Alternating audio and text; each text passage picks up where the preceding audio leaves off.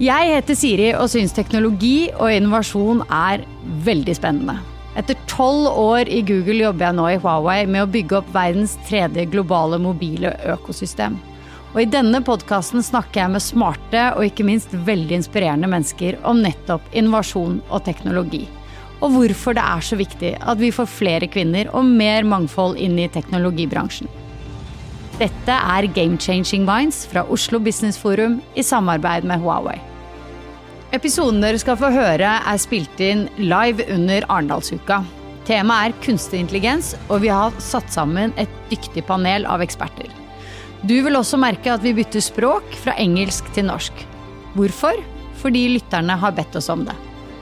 Good listening. Ifølge en undersøkelse som gjort av PwC, så sier faktisk 54% av lederne at implementering av kunstig intelligens på arbeidsplassen har økt til produktivitet. Og I regjeringens nasjonale strategi for kunstig intelligens så vil de at Norge skal utnytte innovasjonskraften som ligger I bruken av kunstig intelligens. Og da det viktig at vi som bransje sørger for at alle som trenger det får bedre og bredere kompetanse og forståelse for mulighetene og det ansvaret forbundet med kunstig intelligens. Og det det vi har lyst til å gjøre I dag. Vi har lyst til at vi skal trekke frem de gode eksemplene. Norske bruksområder for kunstig intelligens. Finne ut om panelet mener at det bare positivt. At vi stadig bruker mer kunstig intelligens I hverdagen. Så viser det seg jo at The Global Risk Report, den tilbake fra 2017, men allikevel den gjennomført av World Economic Forum, og der mener de at teknologien med størst, det den teknologien med størst nytteverdi for oss, men det også den teknologien med det største skadepotensialet. Hvordan løser vi dette best mulig? Det noe av det vi skal finne ut I dag. Og I dag så har jeg med meg Ingeborg. Ingeborg Frøysnes, politisk rådgiver IKT Norge. Der jobber du med spørsmål som faktisk knyttet til kunstig intelligens, EdTech, og så jobber du mye med gründerbedrifter. Du har jobbet som CEO I Ansys Technologies. Det var en startup som bruker kunstig intelligens innenfor tekstanalyse. Veldig, veldig spennende. Eli Haugerud, Head of Clusters I Smart Innovation Norway, hvor hun ansvarlig for selskapets drift av 2 klynger, NCE Smart Energy Markets og Clusters for Applied AI. Du har også 12 års erfaring fra Tekna som Head of Innovation, Director of Politics og Head of Professional Societies. Og I tillegg så har du jobbet mye med open source. Ja. Og jeg kunne sikkert holdt på. Torgeir Waterhouse, partner nå I Otte, tidligere direktør for internett og nye medier I IKT Norge. 20 års erfaring, kanskje litt mer etter hvert også, I bransjen. Og du har blant annet vært med på å grunnlegge Lær Kidsa Koding. Det jo en norsk bevegelse med mål om å lære norske barn å kode. Og jeg tenker det et flott initiativ. Jeg tenker når kommer det lære de voksne å kode initiativet, for det tror jeg vi trenger vi også. Og så det på skjerm, så har vi Kenneth Fredriksen, som jobber som Executive Vice President I Huawei, I CE og Nordics. Kenneth har 20 års erfaring fra telco-bransjen, og før han begynte I Huawei så har han hatt flere direktør- og lederstillinger I andre multinasjonale selskaper, blant annet I Siemens. Vi skulle selvfølgelig veldig gjerne ønske at Kenneth var her I dag, men Kenneth har en sønn som har sin første skoledag, og det faktisk mye viktigere, for det kan vi ikke bruke kunstig intelligens til å få med oss. Så veldig glad for at vi fant en løsning, og at vi har Kenneth med oss på stream. Så da det velkommen til dere alle sammen, og da vil jeg veldig gjerne høre en applaus, for det har jeg ikke hørt på lenge. Nydelig. Takk. Ok. La oss starte med selvkritikk. For det må vi ta. Vi som bransje nødt til å ta selvkritikk for hvordan vi har manglet brukervennlighet når det gjelder kunstig intelligens.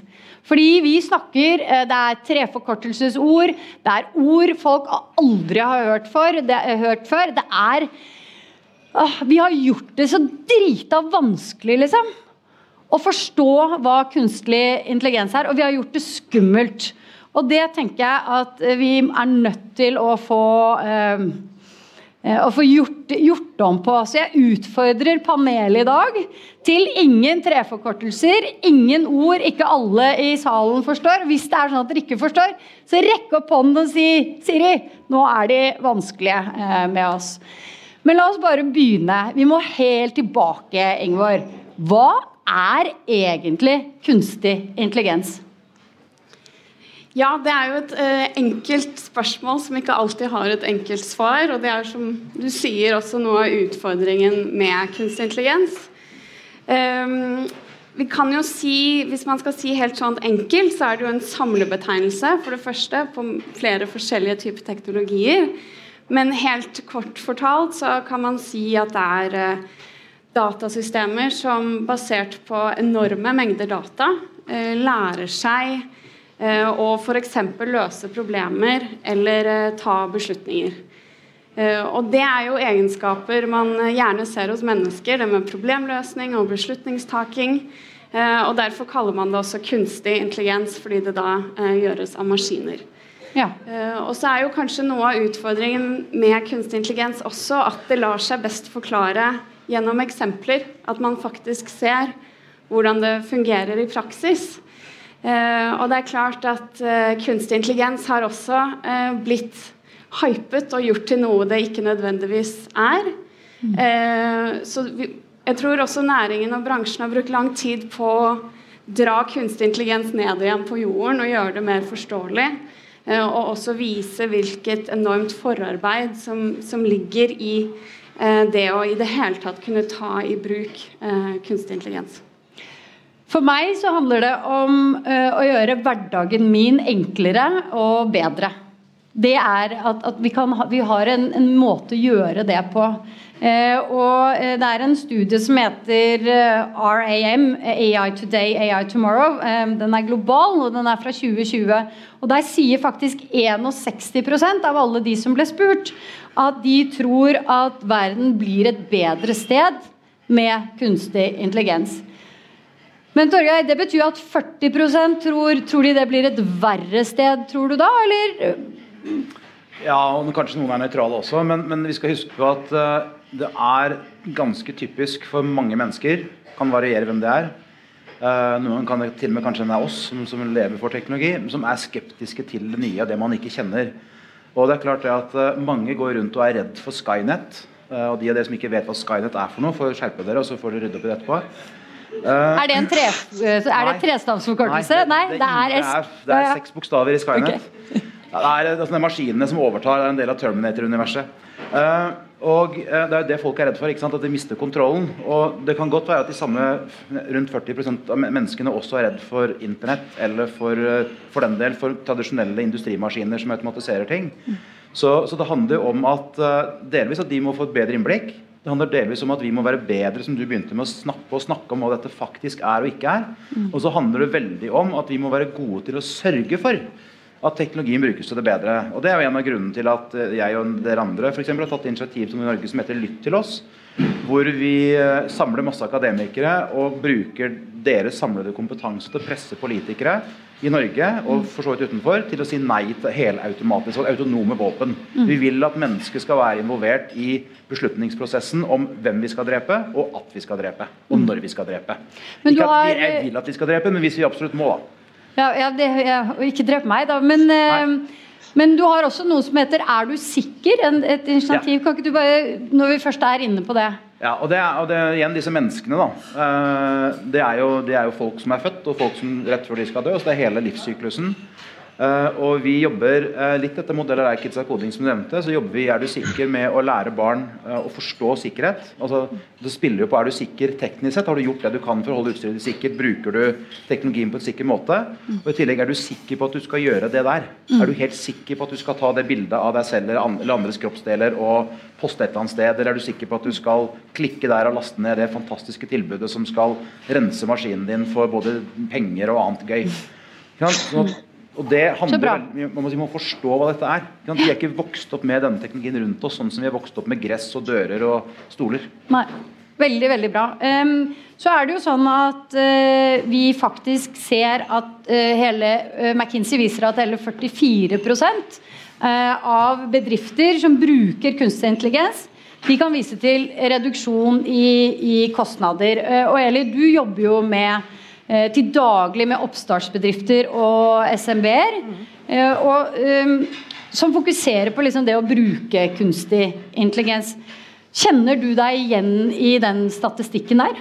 Ja, altså vi har ikke gjort de samme undersøkelser, vi kjenner jo ikke om disse tallene stemmer, men allikevel så ser vi at veldig mange av bedriftene som tar i bruk kunstig intelligens klarer å øke inntjeningen sin, og klarer å omforme det til å få et større overskudd, eller gjøre en mer bærekraftig business.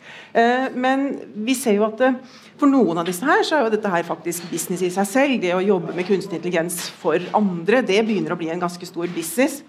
Og så ser vi at det en del av disse større bedriftene som tar det inn i sin strategi og begynner å jobbe med for eksempel faktureringsbiten av det, HR-systemene av det, at man tar i bruk kunstig intelligens på deler av områdene. Og da det ikke nødvendigvis fordi at kunstig intelligens skal ta over, men at de bruker det som støttefunksjoner. At det støttefunksjoner på mange områder som før har vært gjort manuelle, repetitive jobber. Så det der jeg tror den største inntjeningen skjer allerede nå. Har du et eksempel av en norsk bedrift som faktisk har gjort det mye bedre fordi de har innført det? Ja, altså vi har en del bedrifter som har tatt i bruk faktureringssystemer, som ser at de klarer å kjøre sine faktureringsgrader mye større. Jeg jobbet tidligere i Tekna, der tok vi i bruk kunstig intelligens på medlemsopptak for eksempel, som gjorde at de som satt på servicekontoret kunne bruke tid på de sakene de trengte å bruke tid på. Ikke fordi at vi skulle si opp folk, men fordi at man klarte å behandle de sakene bedre, de vi trengte å bruke tid på. Men Torgeir, det noen ulemper? Ja da, og det det jo med all teknologi. Vi kan gjøre feil, vi kan gjøre tåpelige valg. De eksemplene som vi hører om jo eksempler som også betinger at datagrunnlaget godt nok. Og det ganske viktig å huske på, altså Ingeborg var inne på det med datagrunnlag, både store og små mengder data, at har du dårlig data, så klarer ikke nødvendigvis systemet til å kompensere, for det noe av det man ønsker å få til med kunstig intelligens jo også å kompensere for abnormaliteter i dataene, enten det mangler eller feil eller hva det måtte være, men det jo en av utfordringene konstant. Og så det selvfølgelig sånn at i enhver prosess som involverer mennesker, så får du også følelser og tanker og frykt og glede og hva det måtte være, som også virker inn i dette bildet selvfølgelig. Men først og fremst så handler det om, som med all teknologi, og det noe av det vi veldig opptatt av å snakke med mange om hele tiden, jo hva riktig for deg. Altså jeg vil jo si til veldig mange at på spørsmålet jeg trenger kunstig intelligens, i hvert fall for veldig mange så det nei. Så du må forstå hva det jeg trenger. Jeg trenger ikke et fly i min virksomhet, men det finnes fly viktige for andre likevel. Kunstig intelligens har mange bruksformål, og de aller fleste av oss vil jo ta i bruk kunstig intelligens uten å være klar over det, fordi at det i løsninger vi bruker. Så løsningene vi tar i bruk får kunstig intelligens som en del av sin måte å fungere på, og dermed så bruker vi det, selv om vi kanskje ikke bevisst på det. For det handler jo egentlig om å løse et problem, og veldig mange, altså nå har jeg jobbet i tech-bransjen i hvert fall 14-15 år etter hvert, og veldig ofte så det sånn, ja vi må begynne med digitalisering, eller vi må begynne med ditt. Nei, du må ikke begynne med ditt, du må vite hvorfor skal du gjøre det, men vi kommer jo ikke på mange måter unna det, så hvordan, eller kan vi sørge for at flere selskap faktisk får muligheten til å jobbe med kunstig intelligens på riktig måte? Jeg tror jo at mye starter med det å ha en ledelse som tør å på en måte være proaktiv i forhold til å ta i bruk altså digitalisering generelt, og kanskje kunstig intelligens spesielt. At det er helt klart et leder- og styrespørsmål. Og så går det på kompetanse, både i ledelsesrommet, men også blant ansatte. Hvilke kompetanse er det vi trenger for å komme i gang? For mange så er det et stort steg.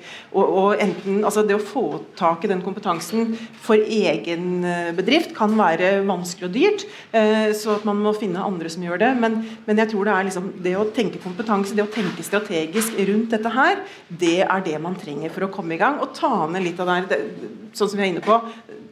Man trenger jo ikke å bygge fly hvis det er egentlig en prosess man ønsker å jobbe med. Det som er veldig gøy nå, for nå er vi inne på noe som er spennende, så Ingeborg, hva tenker du rundt dette? Jo, for det nettopp det du sier, at det handler om å løse et problem, men det forutsetter for det første at man vet hvilket problem man skal løse, og for det andre at man vet at man har data av en type kvalitet som kan bidra til at problemet løses. Og det også fordrer er jo at menneskene med domenekunnskapen, altså de menneskene som jobber med dataen i det daglige, og som vet hva som gjemmer seg der, at de har et godt samarbeid med de som kan teknologien, og at det samarbeidet er det som vil svare på et problem. Men det forutsetter som sagt at det lagt til rette for at et slikt samarbeid kan oppstå. Og hvordan legger vi det til rette da, Torgeir? Det veldig enkelt med å snakke mye mer med oss tre som står her. Så fikser det seg. Nei, altså, jeg tror en av de tingene vi virkelig må gjøre å forstå oss selv, helt enkelt. I veldig mange prosesser så jeg glad i å starte med å virkelig borre etter hvorfor vi her. Og så kommer det gjerne sånn floskel fra et eller annet PR-byrå har laget at fordi vi gjør verden bedre, ikke sant? Eller sånn type connecting people eller et eller annet. Ja, men hvorfor? Hva det vi egentlig skal drive med? Hva det vi skal oppnå med den virksomheten vi har?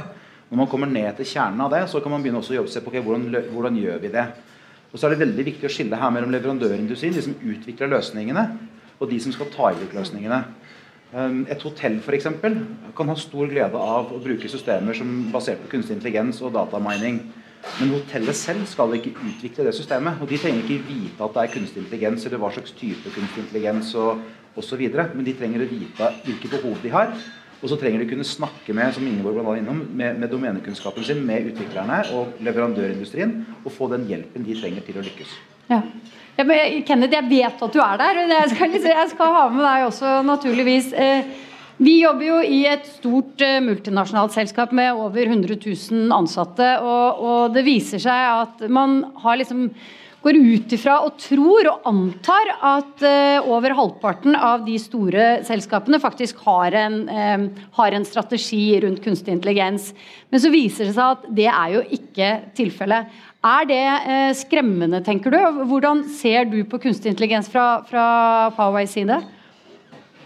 Jeg synes mye som sagt allerede veldig viktige elementer i det spørsmålet her, fordi det jo helt klart at mange har jo hørt om begrepene, og det jo fint at du legger begrensninger på forkortelser, fordi kompetanse og forståelse av hva kunstig intelligens faktisk jo utgangspunktet. Og så det jo også, som Torgeir inne på, å forstå at selv om man eventuelt identifiserer et behov som kan løses gjennom kunstig intelligens-applikasjoner, så det jo gjennom samarbeid og partnerskap at man faktisk utvikler den type tjenester.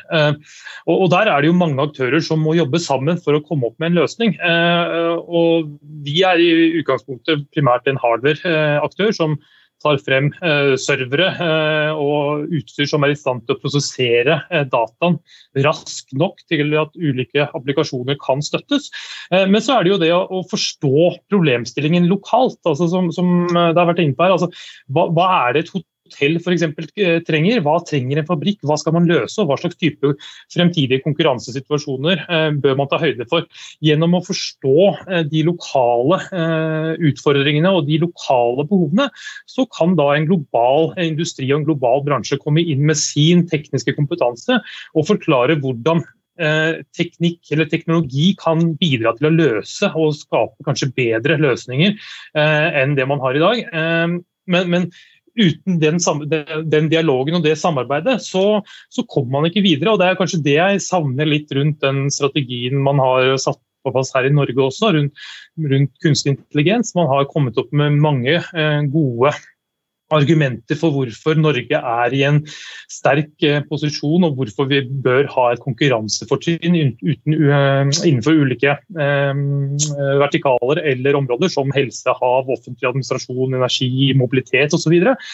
Men det jeg savner jo arbeidsgrupper som setter seg ned og faktisk jobber konkret med å identifisere de ulike problemstillingene innenfor de områdene, slik at man også da kan hente inn global og internasjonal kompetanse, som at man da kan sammen drive innovasjonen man ønsker å skape innenfor de forskjellige områdene.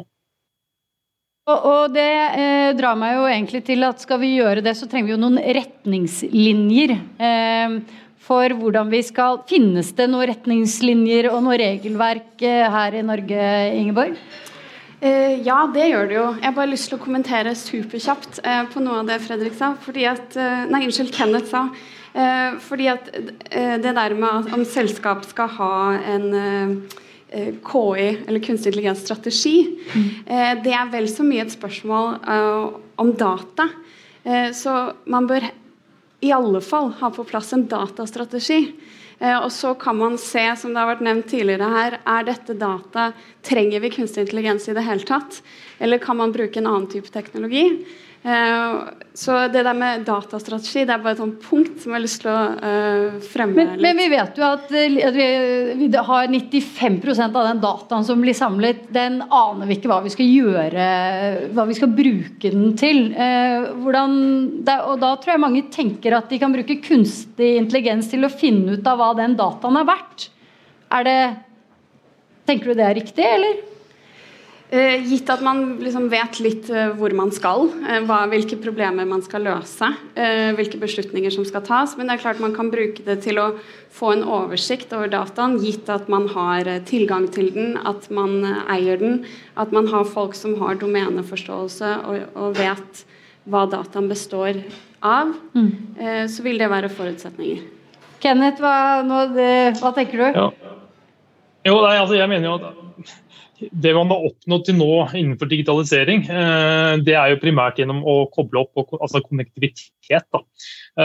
Og den neste fasen av digitaliseringen kommer til å drives av intelligens, og at man har intelligens i de ulike delene som involvert i digitaliseringen. Og da jo kunstig intelligens og datahåndtering, dataprosessering, det som faktisk skaper den intelligensen. Så ja, som Ingeborg sier, å ha et forhold til sin data, det ekstremt viktig, og som du inne på, mengden ustrukturert data som der ute i dag, den jo mye nærmere 100% enn den 50, for å si det sånn. Og da sier det seg selv at potensialet i det å strukturere dataen, og også legge til rette for at data på tvers av både offentlig, privat sektor og så videre, kan benyttes til å skape nye tjenester, helt nødvendig. Skal man ta neste skritt i digitaliseringen, og der tror jeg man bør være på tå hev som nasjon for å tilrettelegge for at både private og offentlige etater og selskaper kan ta del i den dataen som allerede der, og selvfølgelig også få tilgang på data innenfor trygge, strukturerte og regulerte områder. De landene som lykkes best i det, de som kommer til å ta ledelsen innenfor digitalisering fremover. Dette høres jo kjempelett ut, men det jo ikke lett. Dette jo veldig, veldig krevende. Torgeir? Ja, det det. Men det veldig mye annet vi har drevet med siden vi begynte å vandre rundt på planeten også. Så at det handler mye om læring, og læring stegvis, og det å starte der vi kan.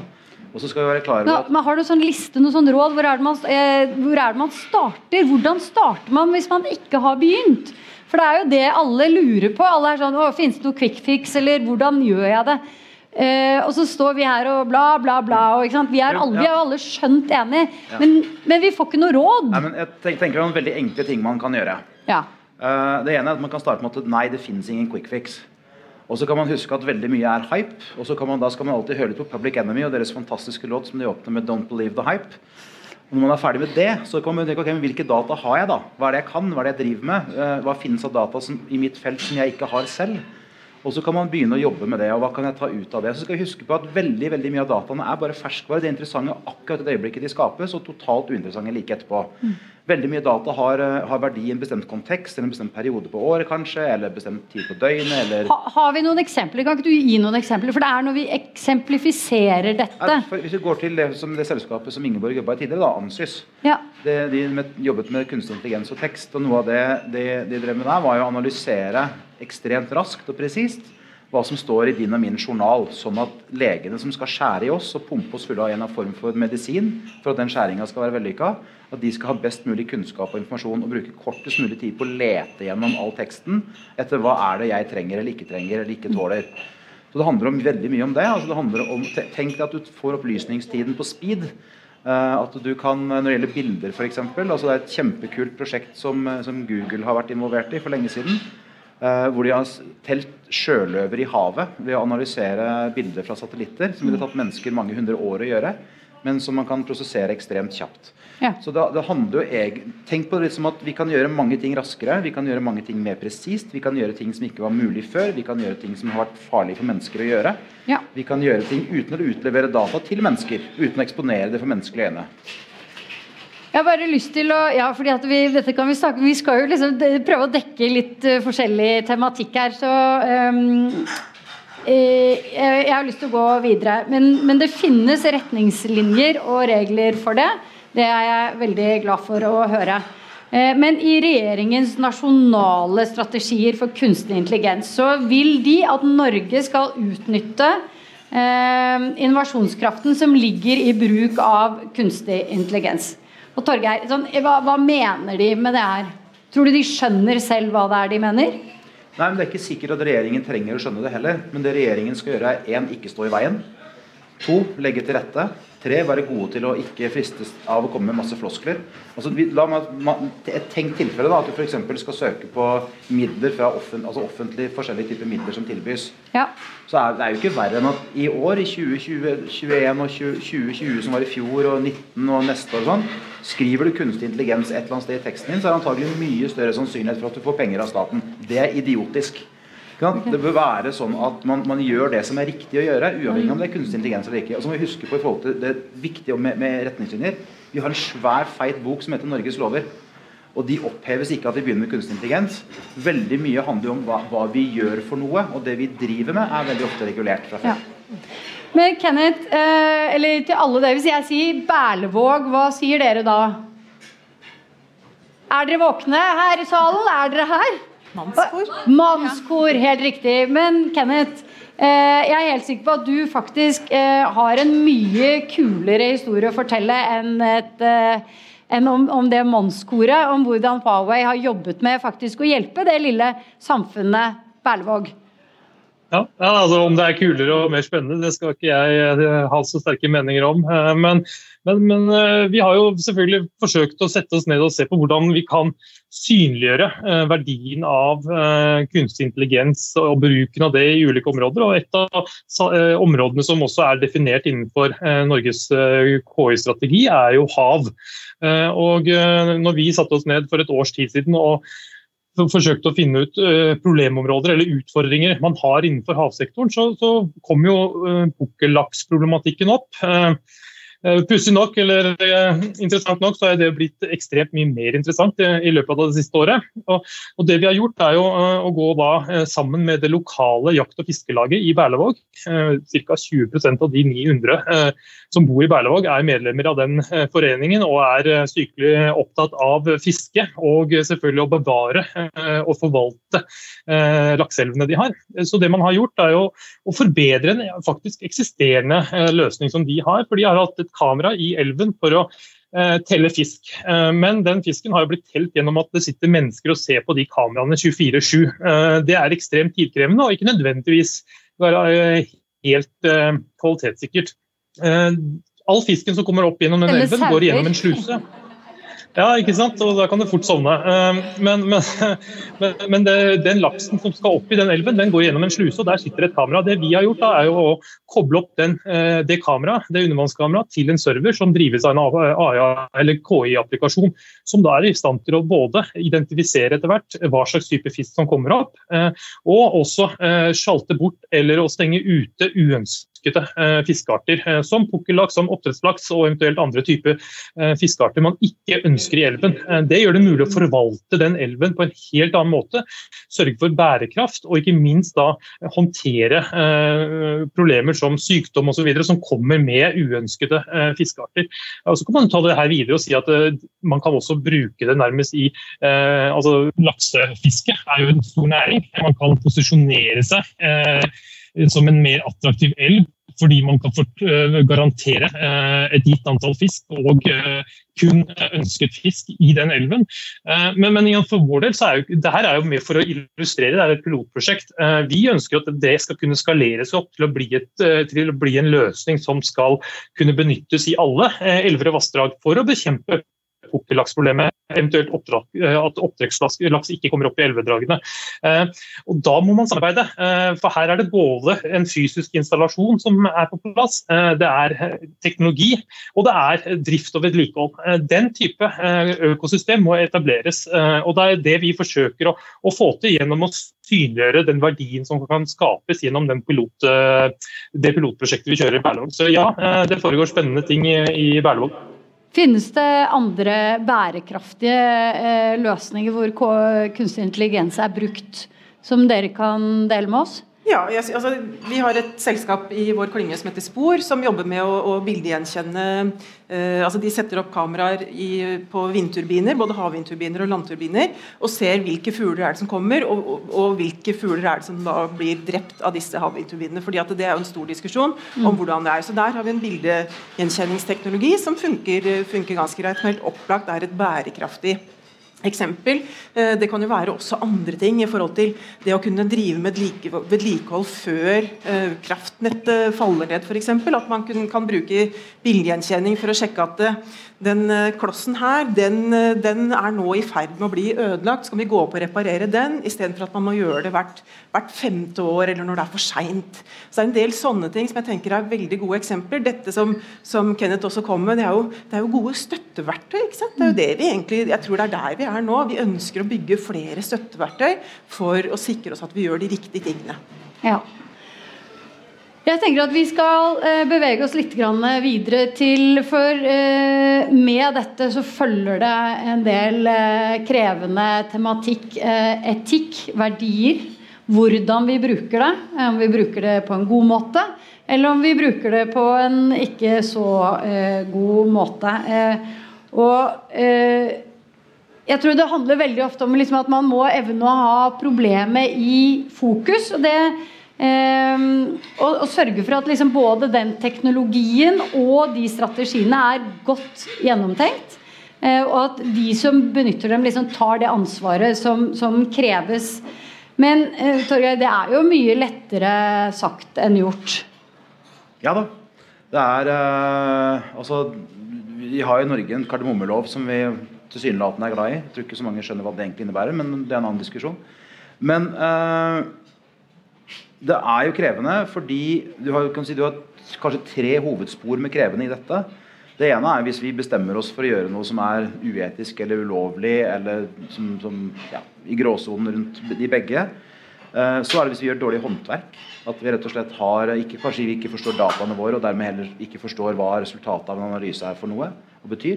Og så det selvfølgelig der noen kan finne på å misbruke teknologien for å skade oss, enten de kriminelle organisasjoner, eller stater, eller hva det måtte være.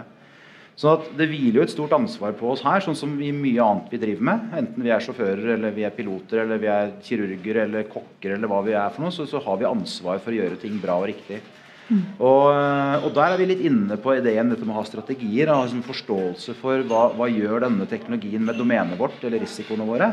Vi kan jo igjen i dette mye arbeidet jeg gjør, med sikkerhet for eksempel, så vi hele tiden opptatt av at vi aldri helt sikre, men vi har en sikkerhetsprofil og en risikoprofil. Og den i kontinuerlig utvikling, og vi må forstå det.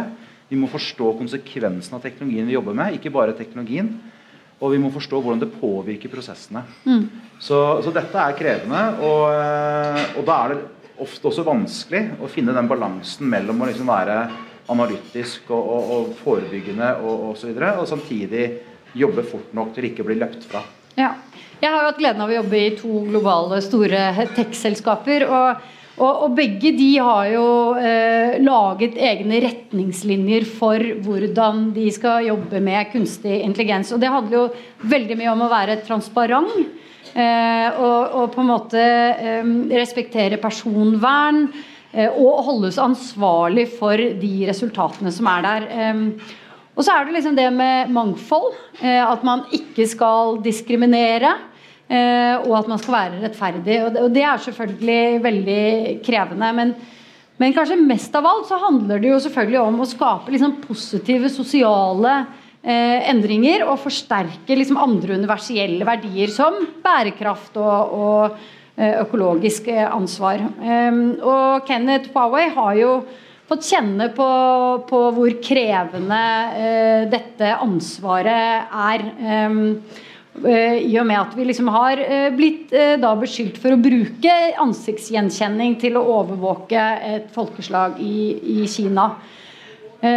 Kan ikke du bare kort, hva det som egentlig kjernen i den saken der, og hvordan ser du på den problematikken? Ja, altså først og alt så jo det jo det som utfordringen med ny teknologi. Det jo det å sørge for både bevisstgjøring og en forståelse av hvordan man skal sikre da, som et globalt selskap at den teknologien vi bidrar med faktisk benyttes kun til gode formål eller hensikter, og at man ikke involvert i prosjekter som ikke har de hensiktene. Det som skjedde i Kina var jo at vi som hardware-leverandør leverte en server til et prosjekt som skulle oppfylle visse hensikter, formål gjennom objektgjenkjenning.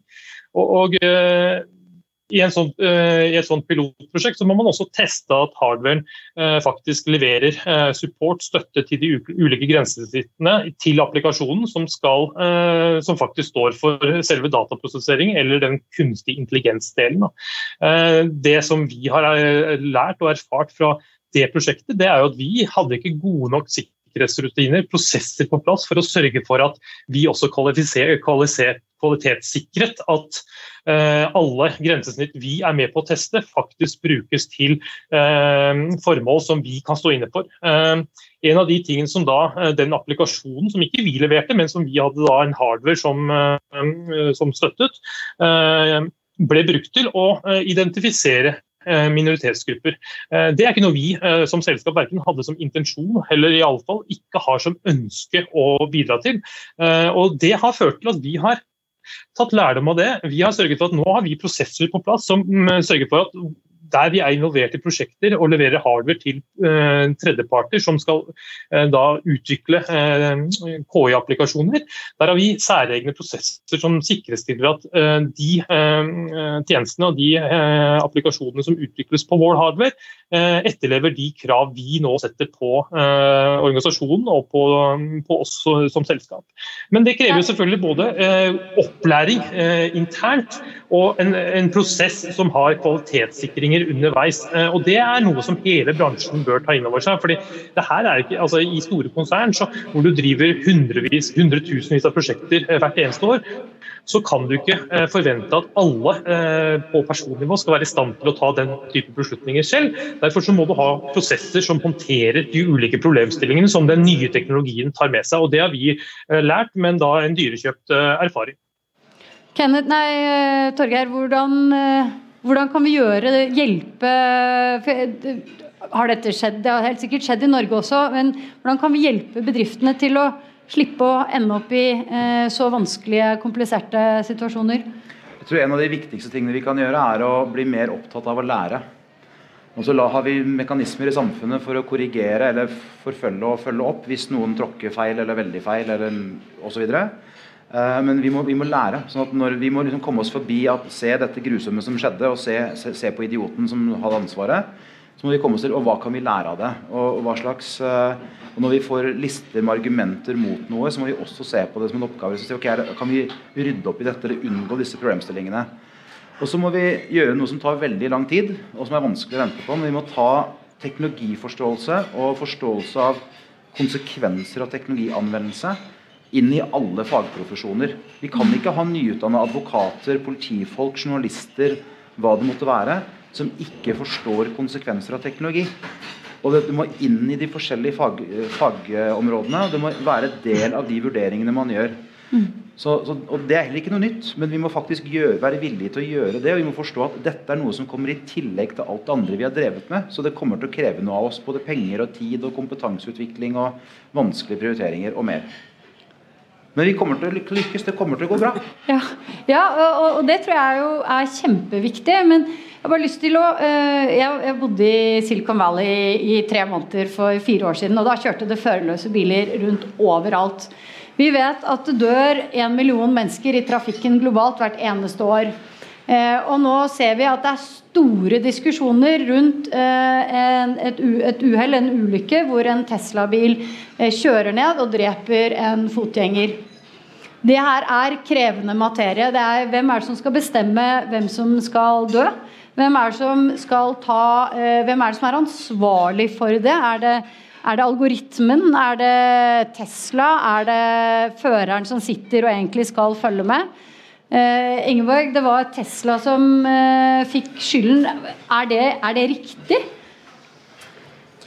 Ble jeg litt sånn bekymret for advokatutgiftene til IKT Norge hvis jeg svarer sånn direkte på det spørsmålet. Det man kan si da, jo at dette jo et spørsmål om spilleregler og regulering og etisk anvendelse av kunstig intelligens. Og det vi ser jo at i USA, så, i forhold til for eksempel ansiktsgjenkjenning, så gikk det jo så langt at store tech-selskaper begynte å regulere seg selv, for det kom ikke noen nasjonale reguleringer. Man ser kinesiske myndigheter, spesielt den senere tid, regulerer mye mer enn tidligere. Vi ser EU har et enormt ambisiøst prosjekt med sitt reguleringsforslag, hvor man håper at 27 medlemsland skal enes om hvilke spilleregler det vi alle skal forholde oss til, og hvordan sikrer vi at etikken ivaretas. Og så har du Europarådet som setter menneskerettigheter og kunstig intelligens sammen og utarbeider retningslinjer og OECD og så videre og så videre. Så dette noe det arbeides veldig, veldig mye med. Men hvis det hadde vært open source, da hadde du jobbet mye med open source, eller altså, skal alle de da, hvis det algoritmen da, og tech-selskapet som kanskje bør holdes ansvarlig, skal alle de utviklerne da holdes ansvarlig? Da vil jo folk til slutt ikke tørre. Det som skjer? Ja, det at vi livredde, så vi tør ikke? Ja, det tror jeg, og særlig ta open source som et eksempel, som egentlig et utrolig kraftfullt verktøy. Altså det at kildekode lages av forskjellige mennesker rundt omkring, at man bidrar til et større fellesskap, jo egentlig open source tankegangen. Og hvis det kommer sånne type erstatningskrav da til det, så tror jeg open source-miljøet overhodet ikke ønsker å ta tak i sånt arbeid. Fordelen med open source at det i utgangspunktet jo et transparent miljø, og det jo transparente ting, fordi at det jo avhengig at det skal kunne deles. Det sånn sett mye lettere å etterprøve det. Og så litt tilbake til det Torgeir inne på også. Jeg tror at en ting hva open source-miljøet kan bidra med av kompetanse, men at alle vi som borgere avhengig av å øke vår kompetanse for å få mer innsikt i hva dette betyr, så at vi kan være med å diskutere i mye større grad i samfunnet enn at det bare liksom, dette skjer bare innenfor noen lukkede rom. Det kjempeviktig, og vi trenger også at dette kommer inn i utdanning, i forskjellige utdanninger, så at vi kan ta de diskusjonene. Vi ikke der enda. Vi ikke klare enda til å ta, eller til å konkludere, det tror jeg helt sikkert, det kommer til å ta lang tid. Det sånn at vi stopper oss selv, fordi vi har hele tiden, alt som har handlet om digitalisering har handlet om at vi redde for jobbene våre hele tiden, og så ser vi at det ordner seg, det blir flere jobber, folk gjør andre ting, veldig kort, bør vi være redde for at kunstig intelligens skal ta jobbene våre, eller bør vi egentlig være dritglad for at vi har kunstig intelligens, så vi kan få lov å begynne å gjøre litt morsommere ting på jobben? Da vil jeg bare ta rekka nedover. Torgeir, Ja, jeg tenker for så vidt all of the above. Altså igjen så handler det om hvordan vi legger til rette og planlegger. Hva vil vi ha ut av den ressursen som kunstig intelligens kan være for oss? Og så må vi også huske på at det ingen naturlov som sier at jobbtyper som har eksistert for enhver tid skal fortsette å gjøre det. Og så skal vi være bevisste på at det nok ikke sånn at en jobbtype som sådan nødvendigvis forsvinner, men deler av den blir annerledes, oppgaver blir tatt av maskiner og så videre. Og da vi tilbake til at det handler om så mye mer. Det handler om organisering av samfunn, det handler om organisering av arbeidsplasser, det handler om kompetanseutvikling hos individet. Og så handler det om at hverken du eller jeg har lyst til å hive ut oppvaskmaskinen. Vi vil ha den. Vi vil ha et bedre liv ved hjelp av teknologi, men da det opp til oss å passe på at det blir bedre liv ved hjelp av teknologi. Eller? Ja, jeg tenker at det blir mange spennende oppgaver å ta tak i, og I hvert fall for meg som teknolog, så liksom, det vil være masse spennende ting, og så jeg bekymret for at det en del arbeidsplasser som kanskje, altså det blir større deling i samfunnet, min bekymring, at en del arbeidsplasser kan bli borte, som tradisjonelt har vært at man ikke trenger like mye kompetanse for eksempel for å utføre disse, så det kanskje bekymring for det, at det kan bli et mer delt samfunn. Men Ingeborg, det sånn at vi skal bare skal vi sørge for å hjelpe alle sammen, eller må vi kanskje si til folk at du nødt til å ta litt grann chart selv som arbeidstaker for din egen kompetanse?